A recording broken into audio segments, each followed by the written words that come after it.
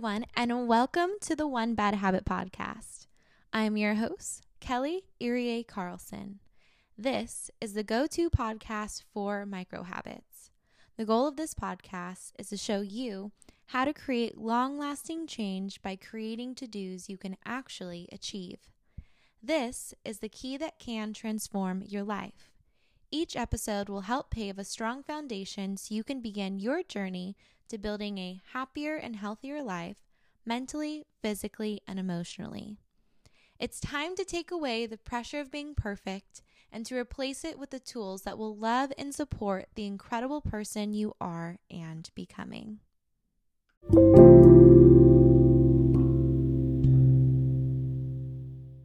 Hi, everyone, and welcome back to the One Bad Habit podcast. Before we dive into the episode, I want to give our classic intro to our guest today. So first things first, today on the podcast, we have Branon Eusebio. He has been a friend and someone I've known for about almost 10 years now, which is kind of crazy. And the importance of this episode, or why I bring on people I know more than to help me grow my interview skills, is because I feel like there is huge value in hearing stories of people's successes and their transitions towards being in a more aligned career or aligned hobby and them taking a chance on themselves, is because you can really relate. It's someone who is like you. And that is something that I really want to bring to this show, is real stories from real people, not just everyone who is famous, who made it big, who is already there, but the people who have recently made that jump and are still continuing to grow into those new spaces in their life. And so he used to be in healthcare, and then he fully transitioned to become a software engineer. Today, he is a design technologist at a big tech company called Color and is doing incredibly well. And so we really hear his story today about how he was able to trust himself, how he was able to mindset shift some of the imposter syndrome. And he breaks that down throughout the episode of like how in certain scenarios just had to take a chance of himself, how it shifted his mindset on a lot of other aspects within life and what that looks like and what protecting your boundaries looks like and how we can keep things sacred and how we can say no, and just also breaks down some of the ways imposter syndrome can have us not always take chances that we actually should. And so really looking at when applying for jobs, those LinkedIn descriptions, we can oftentimes feel like we as people are not qualified, and how sometimes that really is imposter syndrome, and that shooting our shot is important, no matter a wordy description or what we think of ourselves, because we may be more impressive than we think. So he goes through all of that. It's really informative, especially looking at the job market right now. And if you're applying for jobs, if you're wanting to jump into becoming a software engineer or a design technologist. And he just walks through all of the steps that he did to make that a manageable process for him, and how he was able to use a technique to allow him to be in flow and to not feel burnt out.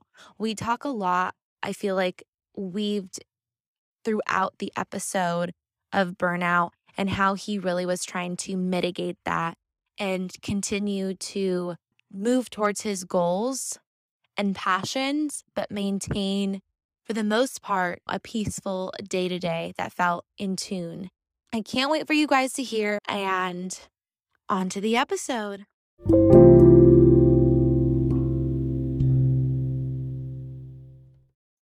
Hi, Branon. Welcome to the One Bad Habit podcast. I'm so excited to have you on today.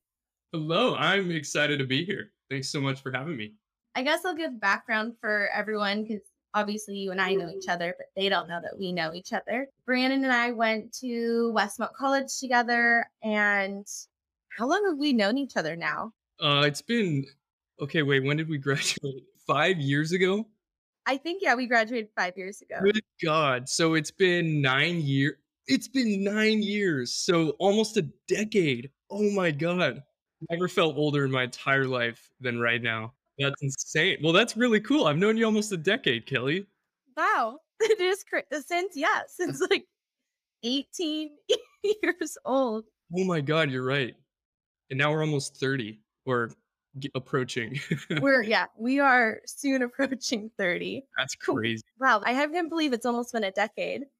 I feel Yeah. like too, it's been so interesting seeing everyone's evolution, like even your evolution and the friend group's evolution. Like I randomly check in with people. Yeah, I don't know. It's cool to see the growth. And I know before when we met, it was because we were both pre-med, and that is not at all.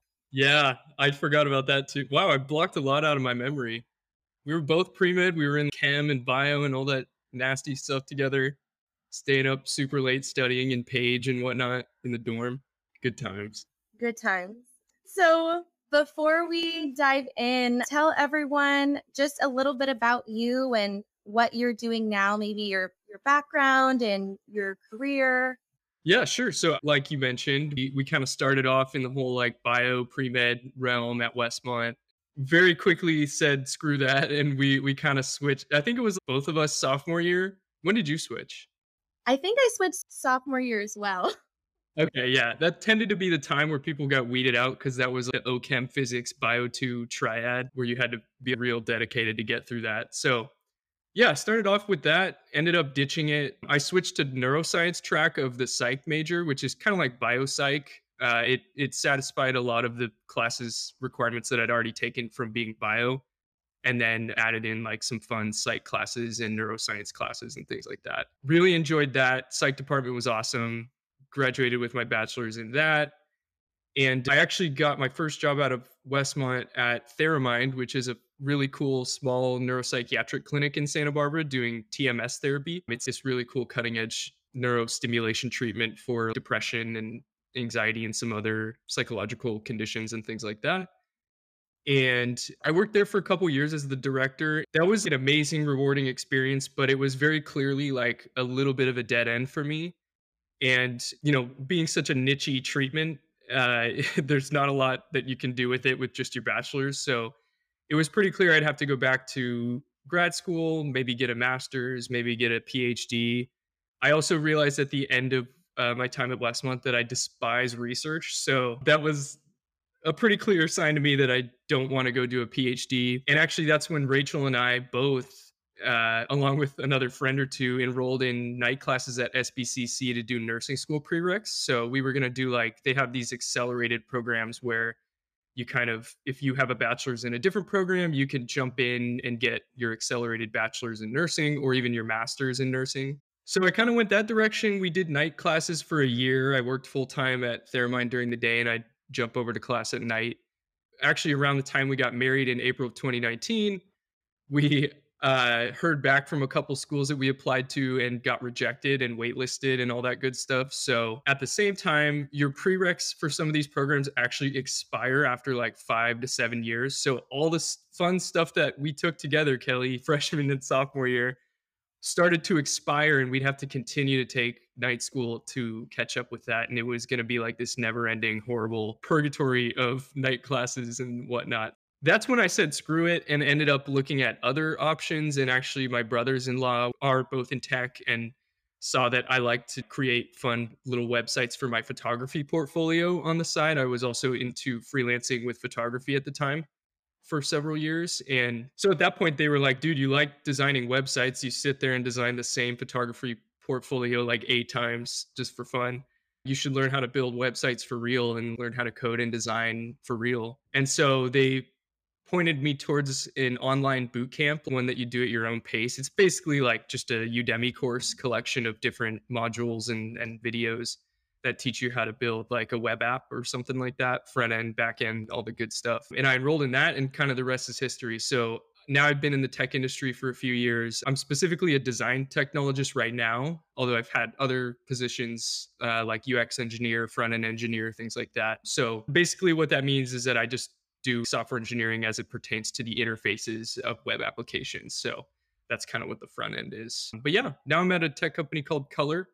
They're a biotech company doing like a lot of different public health tech initiatives, like COVID-19 testing platform rollouts and vaccines and We have a genetic testing product. We just delivered an essential care product, which is really cool. They'll ship like a cool kit to your house, and you get to do blood pressure on yourself. You do a little finger prick blood test and get that sent out to a lab that we have and give you all these cool kind of insights into your general health in a cool dashboard and all this fun stuff. So we have tons of different verticals in our business. It's a really big company, and I'm really having a lot of fun. That's where I've been at the past few years, and now that's where I'm at now. No, that's amazing. I never knew that you also took nursing night classes. I feel like maybe I did in the past, but I just have amnesia. And I was like, oh my God, you did that? That's so much going on for a season of life. Yeah, it was exhausting. I can't lie. It was really fun because Rachel was also doing it. We both wanted to go to nursing school, so like we had a medical microbiome class where we were actually lab partners, which was hilarious. It's so funny to be your wife's or your husband's lab partner, in night school. So it was fun, but it was like fun in like a painful, like we're bonding through our suffering kind of way. I remember because I feel like that's what it was like for us at Westmont in our undergrad classes. Yeah, no, I was also not a fan of the research labs. I was like, "Oh my God." Like being in it wasn't bad, but then I think afterwards writing everything up, it was just very labor intensive. Yeah, and, like, reading the lab before the lab, like, as if I ever would have done that. I did not, for the record, but, you know hey, we were lab partners at one time, Kelly. I have a picture of us, like, way back on my Instagram, or maybe you do on your Instagram. It's us, like, posing with Nate. Yeah, and, like, Dr. Cantrell or Dr. Hill or whoever it was, or not Dr. Hill, maybe Dr. Hill now, who knows? I think it was Cantrell. I Okay, think you were right. yeah. I saw her on the street randomly. I'm like, I don't think she remembers me. It's funny to me because seeing you also transition into being a software engineer and like the different aspects of that, I feel Mhm. like you've always been really niche within doing web design and it somehow has to do with health. Is that purposeful? Yeah, that's a great question. I would say it's purposeful in an accidental way, which is a weird answer. I think when okay, in the tech industry, and you might be familiar with this, Kelly, recruiting is huge. So like if you have a good LinkedIn profile and you have all your information filled out and everything's really nice and tidy, your inbox will just be exploding daily with people from all kinds of tech companies, both small startups and large, well-known FANG companies and things like that. I think me having all that stuff on my LinkedIn and my resume, just having that healthcare background, but also with tech skills, made me like pop up, I guess, in recruiter searches on LinkedIn and things like that for like, hey, we got a health tech company that we're hiring for. They need a UX engineer. They'd love if you had a background in healthcare, which you do, blah, blah, blah. And that's actually kind of how I got my past couple roles. So I think it's intentional in that like people very intentionally sought me out because of that background, but it's accidental in that I didn't really plan on being that candidate. Life just kind of took me to those places.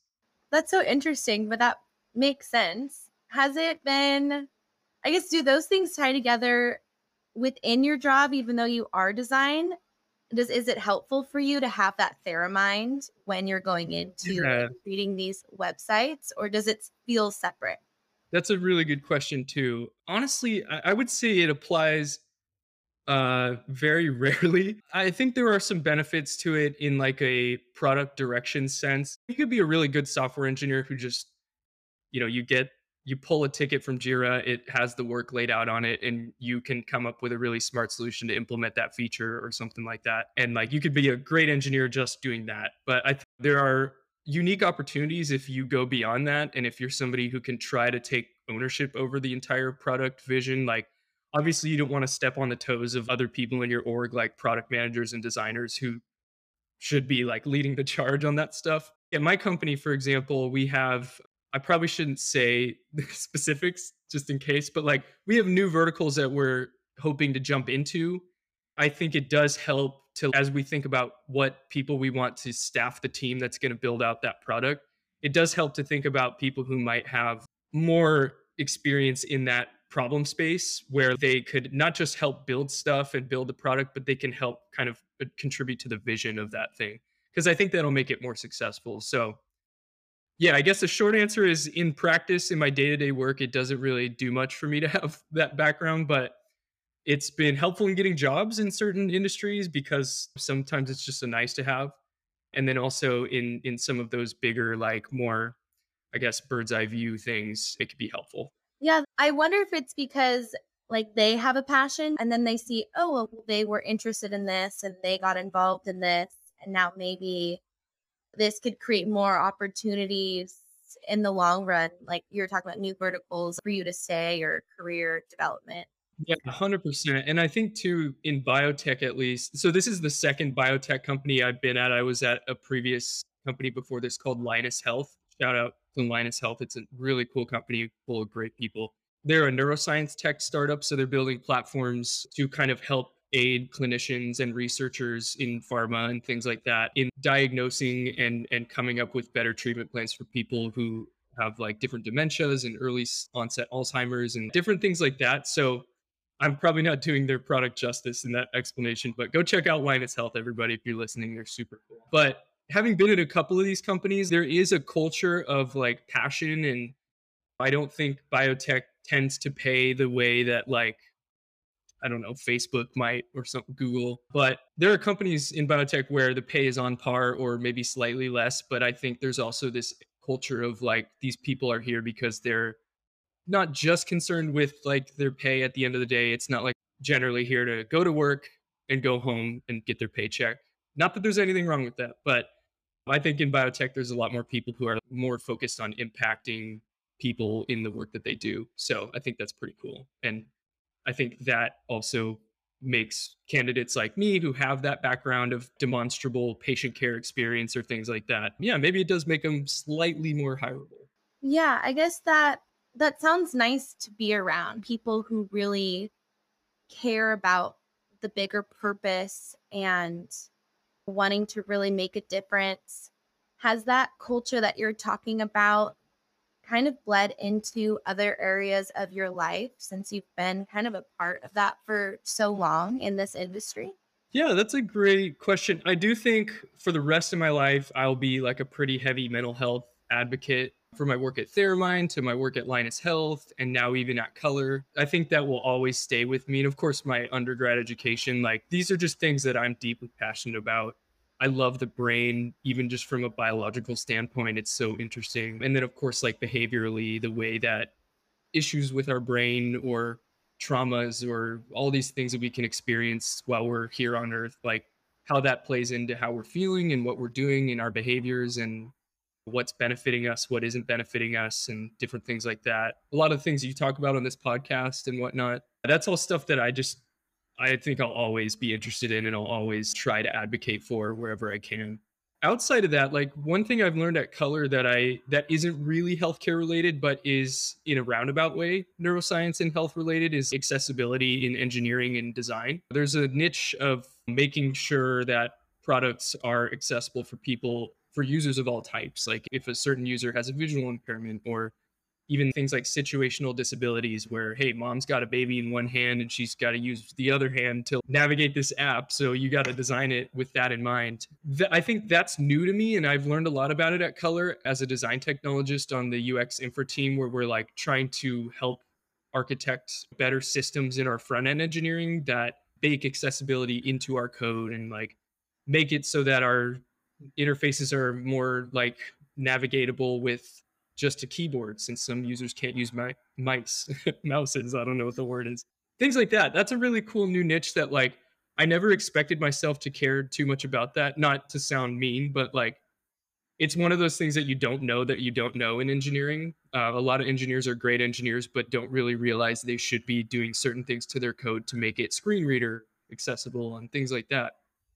So my eyes have been kind of open to that at Color, and that's something I'm really passionate about, and it's something that like actually really lends itself to my neuroscience background, since we have to kind of account for all of these different types of users that have different perception and experiences.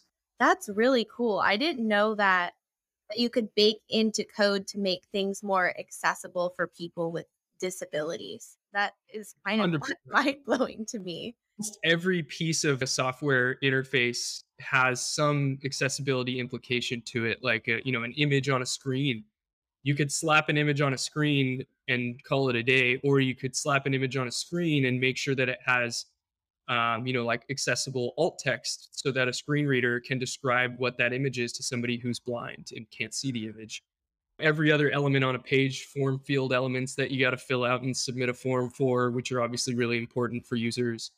Like there's a whole host of things that you have to do to those field inputs to make them accessible. And like, yeah, it's kind of crazy. I feel like I will never really know everything about it. And of course, we're learning as we go in the industry. So a lot of these standards change year to year. And that's kind of where my job is at right now, is learning how to be a better engineer, not just in building interfaces, but building accessible, equitable experiences on software.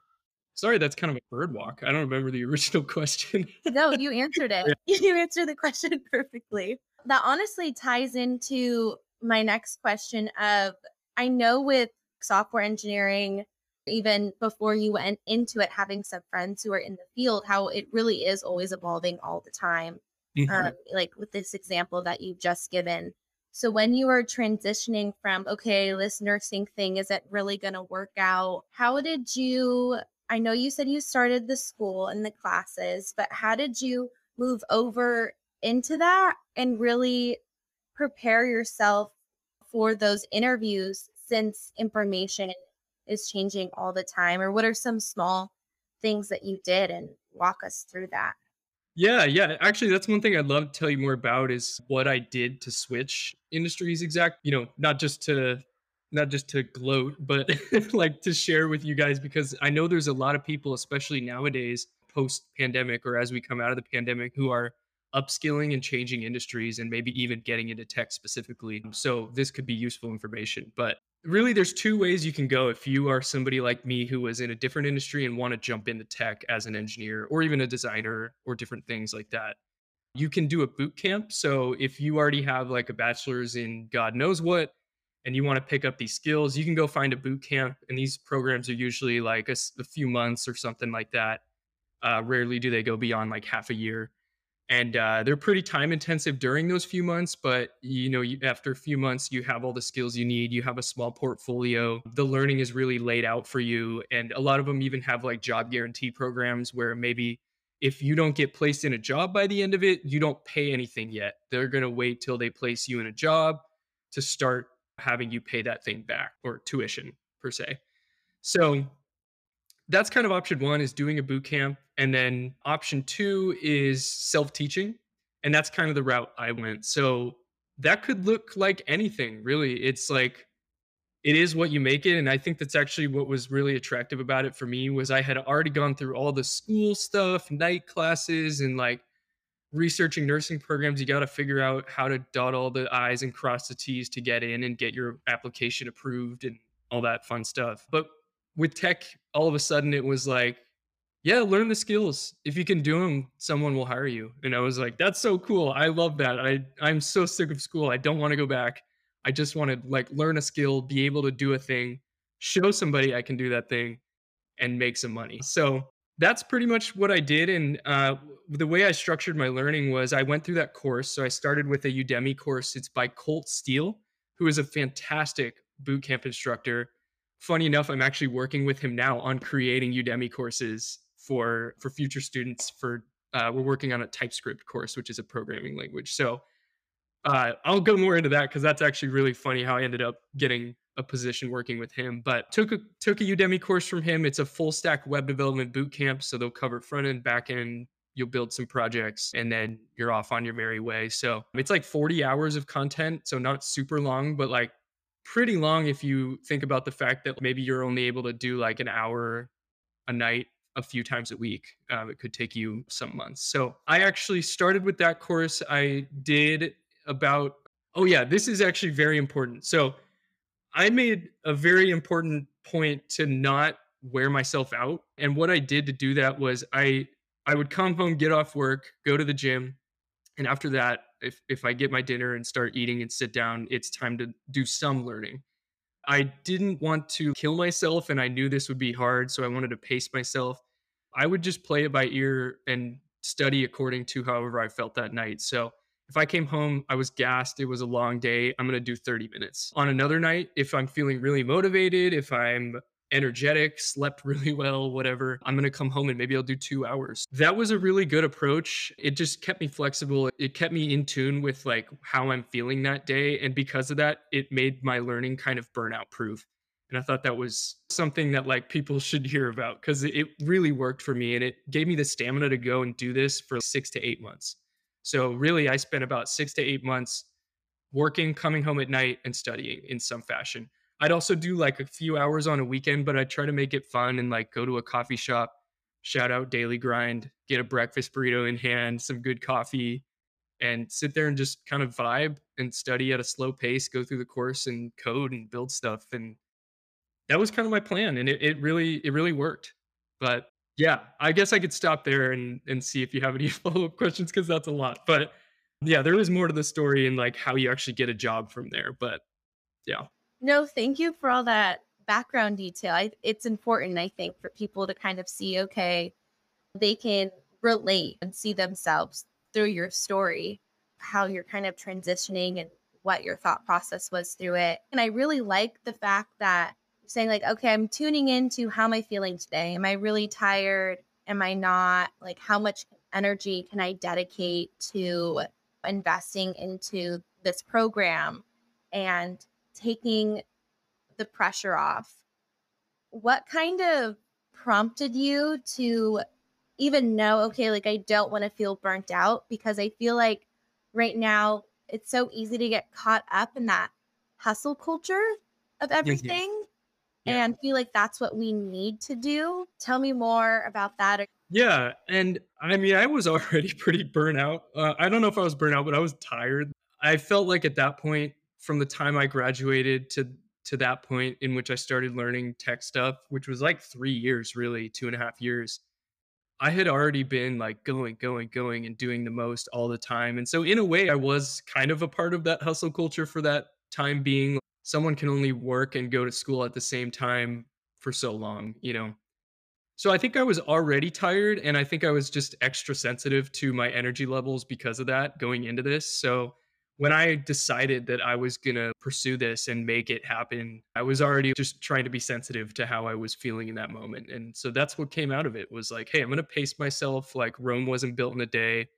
Neither is my career going to be. So I'm just gonna take it easy and put in the work. And it really helped to have my brother-in-laws too, because or brothers-in-law. They were really supportive throughout the whole thing. And everybody goes through imposter syndrome. I mean, I probably had moments of imposter syndrome last week still. So it's just something that follows you around. But it's nice to have like mentors who you can go to when you feel down and when you feel, like you don't measure up and to be able to bring that to them openly and just get the encouragement that you need to continue on, I think is really valuable. I love that. That's something personally I'm trying to do right now is find mentors because Mhm. it is important to know, okay, like it's going to be okay and to kind of sink into that. And I feel like you just already having that knowing and doing that. And I guess the community too. And you had that community around you to really support you through this transition and moving into this new space. I know you wanted to tell a story, which I'm excited to hear because I don't think I've heard it before. So I'll let you kind of share your news of what you wanted to share. Yeah, the story was how I got my first job after all of this like intense studying that I was doing for 6 to 8 months. So Rachel actually got accepted to a program for acupuncture school. That's my wife for those who don't know. And so she also pivoted away from nursing and into something else and got accepted to a doctoral program here in San Diego where we live now. And because of that, I had to move. And of course, that meant I would have to leave Theramind. Kind of congruent with that little story there is that at Theramind, we had done a lot of work to try to get some web developers to revamp our websites and do our digital marketing, which we were not having a lot of success with. I think it's really hard for people who don't understand the really niche industry that Theramind is in to like come in and learn how to market it and create a new website for it and all that stuff that does it justice. So I had been learning all those skills.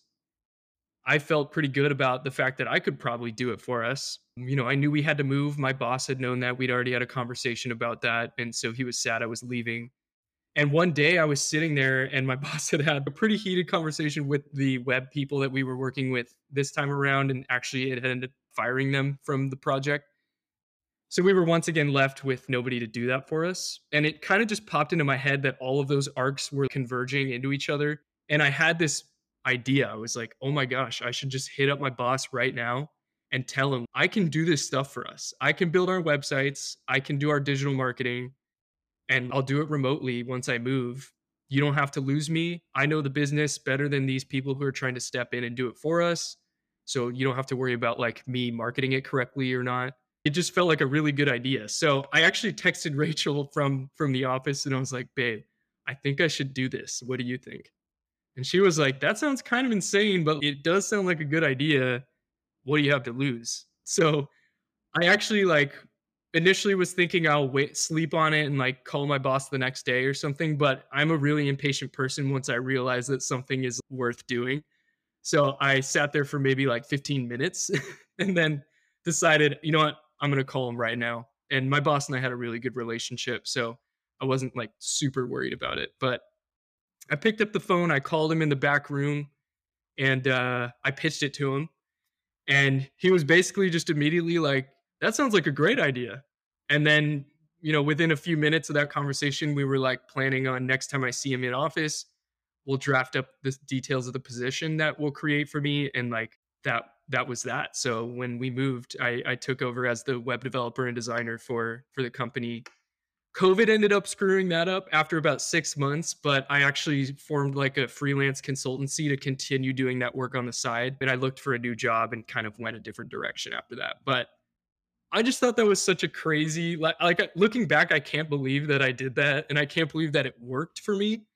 And I had also applied already at that time to like 200 jobs in San Diego and heard back from like at most six or seven and had one interview that didn't go through. So I was already like at my wits end and people didn't want to take a chance on somebody who didn't have any prior work experience and I had a pretty crappy portfolio at that time. I hadn't put a lot of work into like demonstrating my skills with projects at that time, which is something I definitely recommend people do if they want to like make that transition. But yeah, that's kind of that little story. It just I guess having a little cojones works out sometimes. Also, though, I feel like that is kismet. Like it was fated for you to reach that moment. From hearing also your timeline or your journey from like the beginning, is that you really followed your intuition of like, okay, pre-med isn't working for me, but I really like this part of it. Like I love the brain and I love psychology. And then Mhm. moving from that and working at Theramind and then figuring things out with Rachel and saying, oh, well, I'm just going to pivot towards this because that's the next ping for me. It's interesting seeing the breadcrumbs and you're like, okay, well, that's what I'm just going to do next. And I'm going to learn, I'm going to evolve. And then all of a sudden and reach this pinnacle of, oh, you've applied to 200 jobs, but now this one's just going to fall in your lap and it's meant to be Yeah. as you're transitioning to San Diego. I think that is such confirmation for you and Thank trusting yourself. It's amazing. Yeah, thank you so much. I think that is one really important thread throughout all of this. And that's an important thing I want to call out is I think we know ourselves better than anybody and we should let our life decisions kind of flow out of that. And from the time I got that web developer job at Theramind and transitioned into that till now, it hasn't been like smooth sailing. I actually fully lost that job from COVID and I was on unemployment and all that stuff. And with Rach in school, we had tuition to pay plus expenses. And suddenly neither of us are working and like we had just moved. There was no shortage of challenges to continue to adapt to. But I think obviously now we're doing great and we're paying her tuition in cash and then some and life is pretty good right now. But I definitely had to continue to stay true to myself, what I want, and just continue to stay flexible in what it is that I'm willing to work hard to do. Life's crazy. Even right now, the economy is changing, not in great ways. And some folks may start to lose jobs again or find it harder to find new jobs due to hiring freezes and things like that. And not to freak people out, but just to encourage people that life's going to throw stuff at you. And if you just continue to stay true to what it is you like to do, what you need to do, what your goals are, and all of that, and just stay flexible and be able to adapt, you're going to be able to play the best hand that you're dealt at every step, and that's going to make you successful, I think, in the long run. It's kind of inevitable. If you do that, there's really no way you'll just continue to fail over and over and over again. Even just statistically, I feel like that's low. That's just a thought, but not an actual stat. But yeah. I love that. I think that's true as well. There's only so many times you can fail until you reach a point where you succeed. How did you work through maintaining that mindset when going through some of those struggles within the pandemic? Because I that's really hard to stay on the track of like, okay, we got this. We just got to keep going. Yeah, that's a great question. And honestly, it was scary. And I think some of the motivation there was fear based. I got a wife and I got to feed her and house her and take care of her. And I mean, I took vows to do that. It's not just for fun. Of course, I do enjoy being married to her, but that's a different bird walk. I think part of me was just like jumped into gear because it's all of a sudden I'm without a job, we don't have income, and that's a problem and I need to solve that problem. And truly that's when I like started to invest more in my portfolio, updating that portfolio with the things I had done at Theramind over the past 6 months, updating it with side projects I had built. I actually also built new side projects to demonstrate those skills better because I didn't really have that. I built a COVID tracking dashboard, which was actually pretty fun, and put that in my portfolio site so that I could send that off to future employers, and started to really game LinkedIn. And that's when I really got into making my profile super fleshed out and well thought out and whatnot, and just took a different approach to applying to jobs from there too. Like I think in the past I used to be more choosy in what I applied to, more because I thought I wouldn't get any of these roles. I thought I wasn't qualified. And then this time I had nothing to lose because I didn't have a job and I needed one.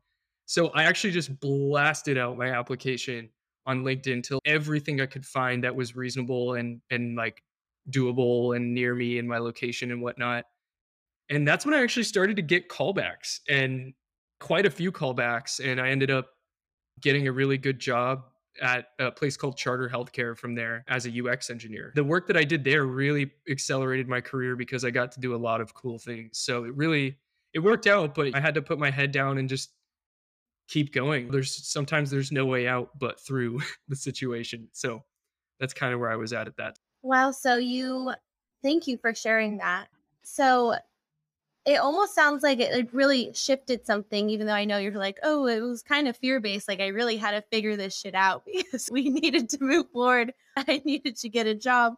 But through that, you mentioned this mindset shift of I was applying for jobs and I was looking at applying for jobs in this in one certain way. And then moving towards a it doesn't really matter. Let's just, or I don't know, I may be putting words in your mouth, but let's No, just yeah. yeah, like and throw it out there. Has that shift been helpful, or has that come up in other situations when this idea of like just go for it? Because I feel like it's a just go for it, but in a very different way.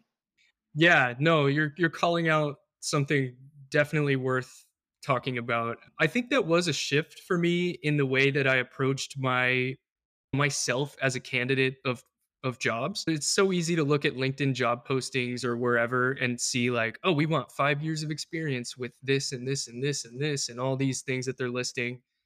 There's like nice to haves also that span completely different skill sets, and then before you know it you're reading it and you're like, I am not qualified for this. I think it's really easy to get caught up in that, but I think the reality is that you're qualified for far more of those job listings than you think you are. And I'm not just, bullshitting you, like this is real.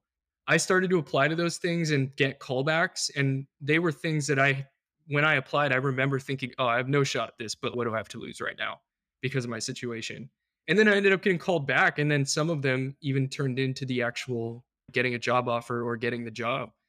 I think that's something that everybody should take away is like be more bold in what you apply to and be more bold in the opportunities that you shoot your shot for, and don't sell yourself short. Like it's okay to not feel super confident about it going in, but I think you should always accept the fact that there's a chance that maybe HR just wrote a really wordy choosy listing for the job and they're not actually looking for that, or maybe you are, one of only a few people throwing your hand in the pot, and like you might actually be more qualified than others, even if you're not fully qualified based on the listing. Different things like that. I think there's definitely merit to being more bold in the opportunities that you try to kind of snag for yourself. I've been seeing a shift overall with people being more bold, honestly, through the pandemic. I don't know if it's either out of fear or they're just like, holy shit, why have I been working this job for forever? We got to change some things up.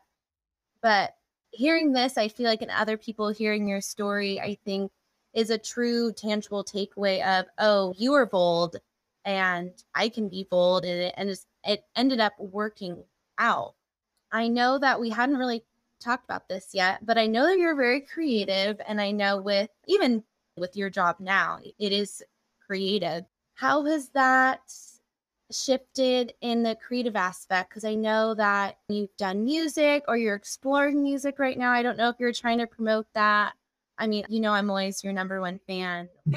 So, Okay, fun story time. I remember me and my buddies made these really stupid rap songs. They were total joke rap songs, and I'm not gonna say more about it because I hope to God no one ever hears them. But we we had put up a new song on SoundCloud or something like that, and I was walking one night to Rachel's apartment, which was right next to the Santa Barbara Bowl. So there were always concerts and stuff at the bowl, and I would have to park and walk forever, and I'd walk by a million people, and then I'd finally get to her apartment.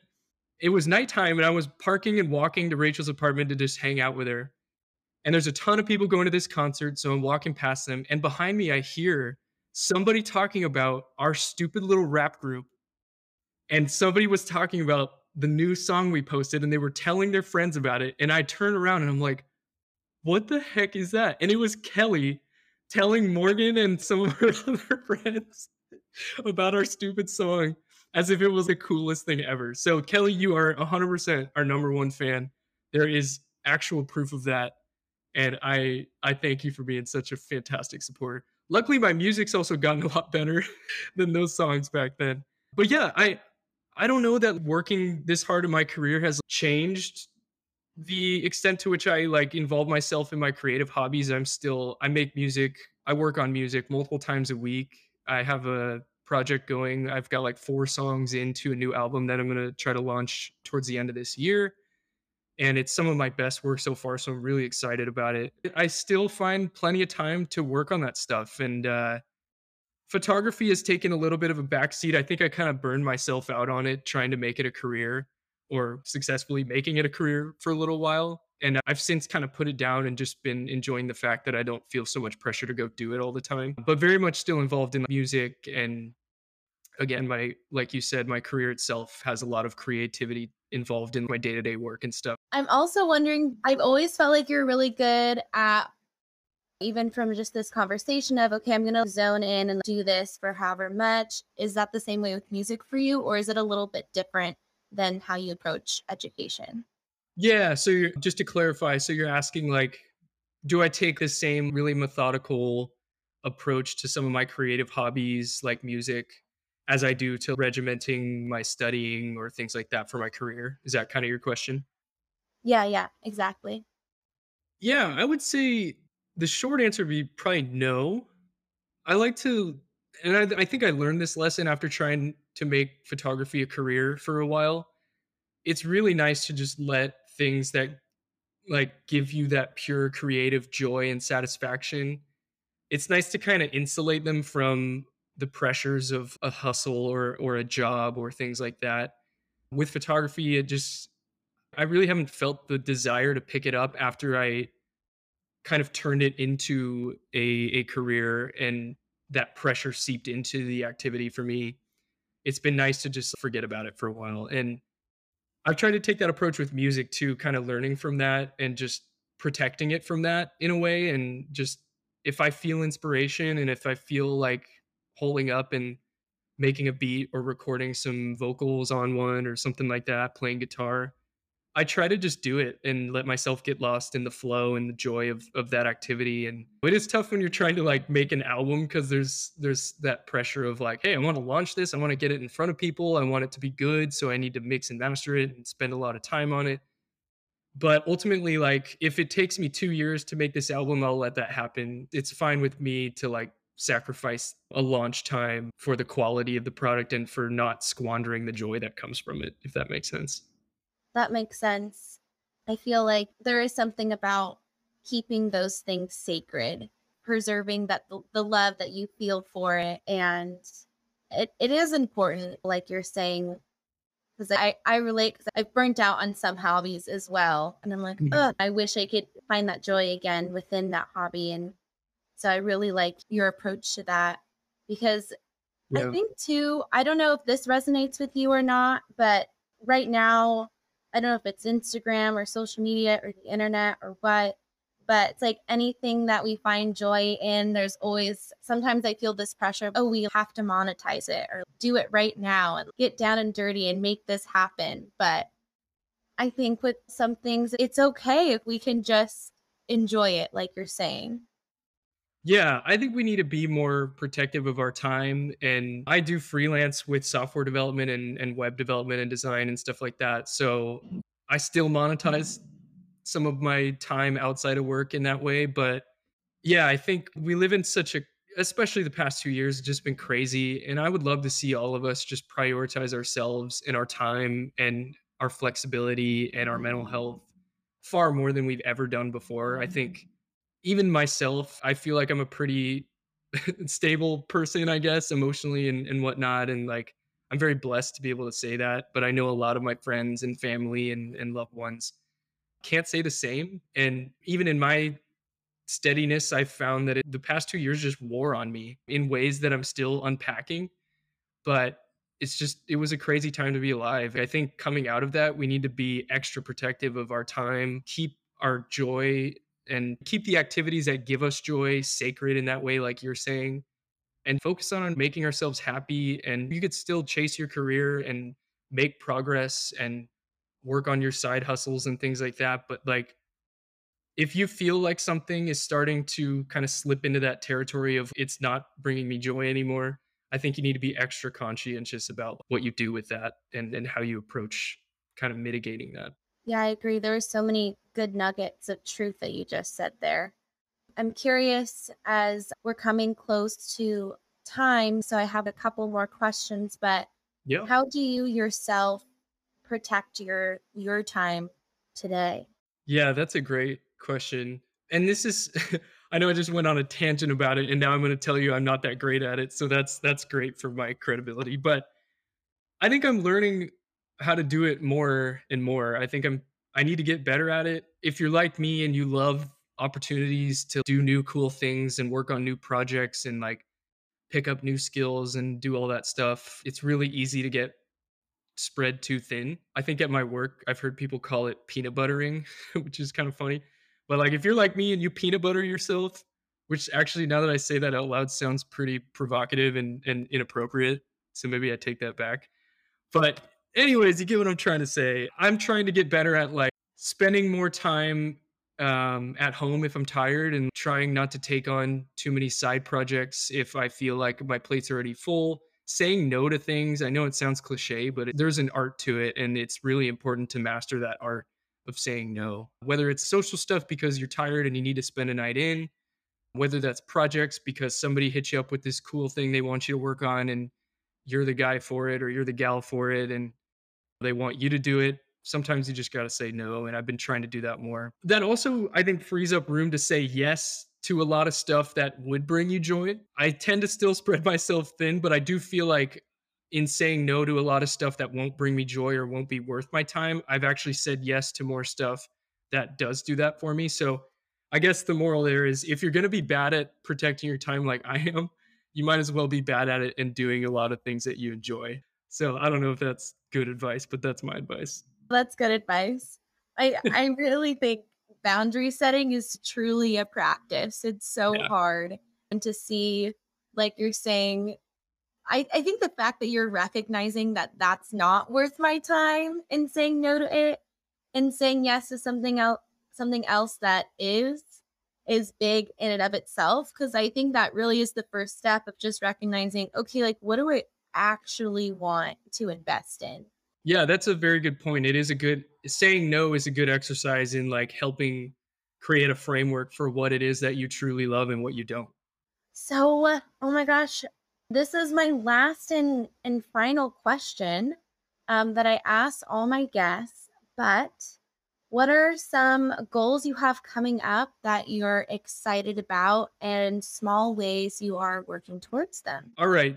Biggest goal is probably the album. I would love to finish like 4 to 5 more tracks and have a good album ready to go and launch that on Spotify and all that fun stuff by like the end of summer, maybe in the fall, winter at worst. And yeah, like I mentioned earlier, it's a passion project, so I'm not trying to kill myself to get it done. When I feel inspired, I'll crank open FL Studio, put some beats together, work on some vocals, and I just try to keep it casual like that. And that's really my process. So I'm having fun with that, and I hope to keep it that way by kind of protecting that time in that way. Other than that, just killing it at work, which I have the opportunity to do every day since I clock in every day. There are 1 or 2 like coding side projects that I'm working on. I'm building an app for it's a productivity tool. It's not that interesting, but I like it and it's fun. And I'm working on that. But that's been going for like a year. And again, small baby steps to get that done. I work hard when I feel inspired and I put it down when I'm not. And I think that keeps me going. I love that this idea of like taking the pressure off. Yeah, be kind to yourself. Like you're gonna have these goals. We all do, and if you just set your mind to it, you're going to achieve it. But let yourself be gentle in the time that you allow yourself to do that thing. If you're having a bad day, just let yourself have a bad day and rest, or you're gonna burn out, and that will truly stop you from reaching your goals if you burn out. So I think we need to be better about being kind to ourselves throughout the intense pursuit of our goals. One last nugget for you. I want to encourage people to not be afraid to suck at something. And I say that because all these things that it may sound like I'm good at, I sucked at initially. Like I sucked at guitar, and now I'm pretty good at guitar after many years. I sucked at making beats. You should hear my first beats, they're horrific. But now it's something I'm really good at. Same with coding and photography. These are things I always sucked at when I first started. That's just part of the process. So I want people to hear that and to not be held back by the fear of sucking at something. Every person that you see that looks like they're good at something, they sucked at that thing too at some point. I guarantee it. And so if you're not afraid to suck for a little while and just kind of weather the storm of sucking at that thing, before you know it, you will actually rock at that thing. And it's inevitable. Like if you just keep doing something over and over, you're going to get better at it. So I hope people hear that and think like, okay, well, there's this thing I wanted to do. I have been worried about sucking at it, but maybe I'm going to try not to worry anymore. And I think that will just lower the bar of entry into that thing and you'll be more apt to jump in and just do it. I agree. That is an incredible message. I think that is something too that I'm learning with podcasting and being here today. Messy action really gets you somewhere. Yeah, it's progress. It's synonymous with progress. That's all it is. It's like it's progress that doesn't feel very good in the moment, but it'll feel great if you just keep doing it, you know? Yeah. It's like we just blink and then we're at that place, but all in the middle, it feels forever. Well, thank you so much for joining today. You're going to help so many people. Now, I guess the best part of this is let people know where to find you and where they can see your work and all that jazz. Yeah, totally. You know, anyone who wants to hit me up, talk more about this stuff, there's so much more to talk about. I wish we could go on forever. But yeah, if anybody wants to hit me up, you can find me on LinkedIn. I think my at is like Branon Connor, Conor. I guess I was bored of the last name Eusebio for a day when I made that. But you can find me on LinkedIn there. Find me on Instagram at Branon Connor, wherever. If you look around, you'll find me. And also Branon.dev. DEV is my portfolio website. You can contact me on there too. I get emails when people fill out that contact form. So by all means, find me, ask me questions, tell me about yourself. I'd love to hear from you, and I would love to help you kind of navigate any career switches that you're going through. Amazing. Well, thank you so much. And I'll link all that in the show notes as well, everyone. So you'll be able to reach out to Branon if you have any questions or need some inspiration or just need some advice. Well, thank you again, Branon, for joining today and have a great rest of your week. Thank you, Kelly. You too. I love your podcast. Thanks for having me.